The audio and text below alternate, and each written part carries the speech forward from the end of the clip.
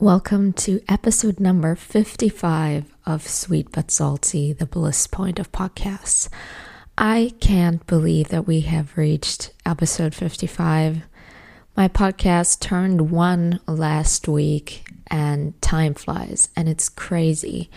I don't know if I'm the only one who feels that way. I know that some of my friends have this too.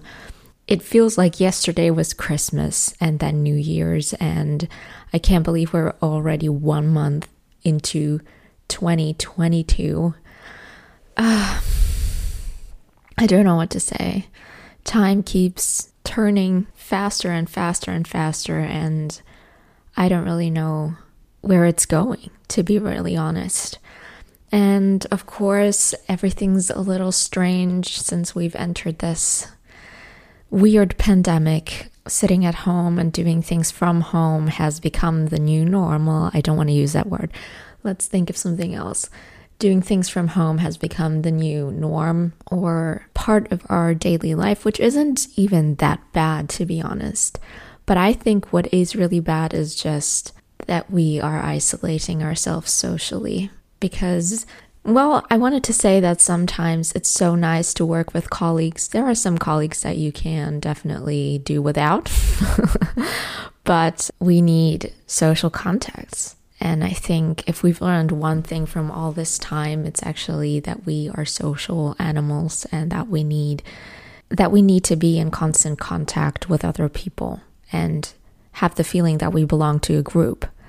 And I think this is actually being taken away from us, and I really hope that we're going to recover fast as a society and implement some more social time in the future, if that's possible again. So, what can I talk about in this episode? I actually wanted to call this episode Imposter Syndrome for one particular reason.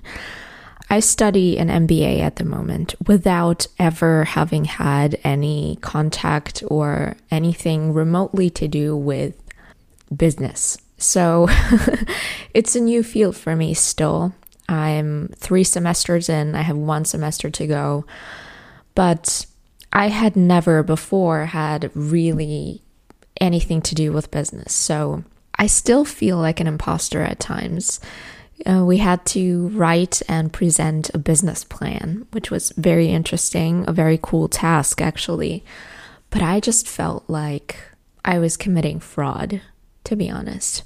I felt I don't know. I felt like I was not able to actually fulfill the exercise, to actually do that properly.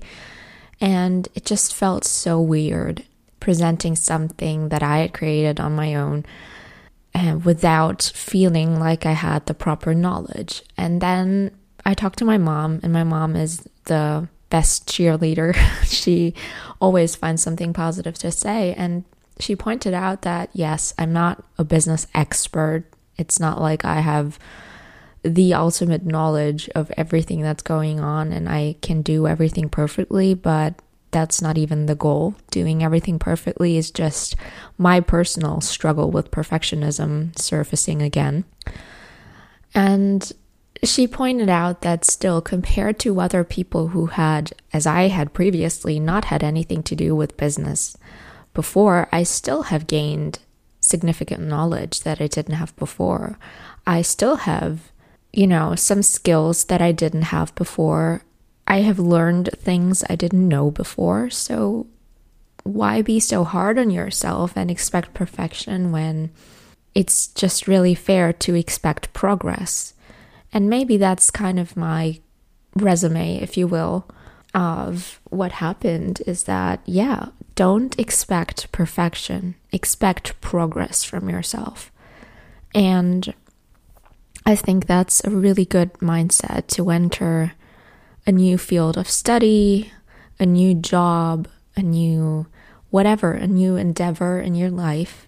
Even if you pick up a new hobby, don't expect perfection. Don't expect yourself to know everything and be able to perform perfectly from the beginning.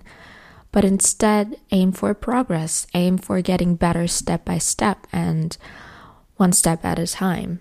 And I think this is a really uplifting message, and I'm really happy I picked that instead of anything related to the title I had in mind, because I think staying positive and having a positive mindset is kind of it feels like it's outdated, and that we've all heard that so many times, and it's getting on our nerves, and it's kind of understandable, but it's still true, because positivity and being positive and just giving that out to the world is going to come back to you, and it's going to make you feel better.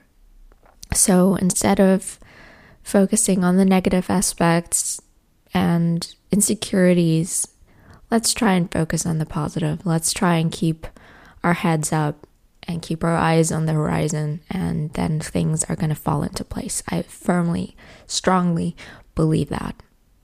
To finish off this episode, I'm going to give you one little tip that has worked for me greatly. If I feel unmotivated, I actually do something that I have come to discover as the 10-minute rule. I didn't know it was called that way, and I didn't do it with 10 minutes. The 10-minute rule basically just says that if you don't feel like doing something, you set yourself the limit of doing it for 10 minutes anyway.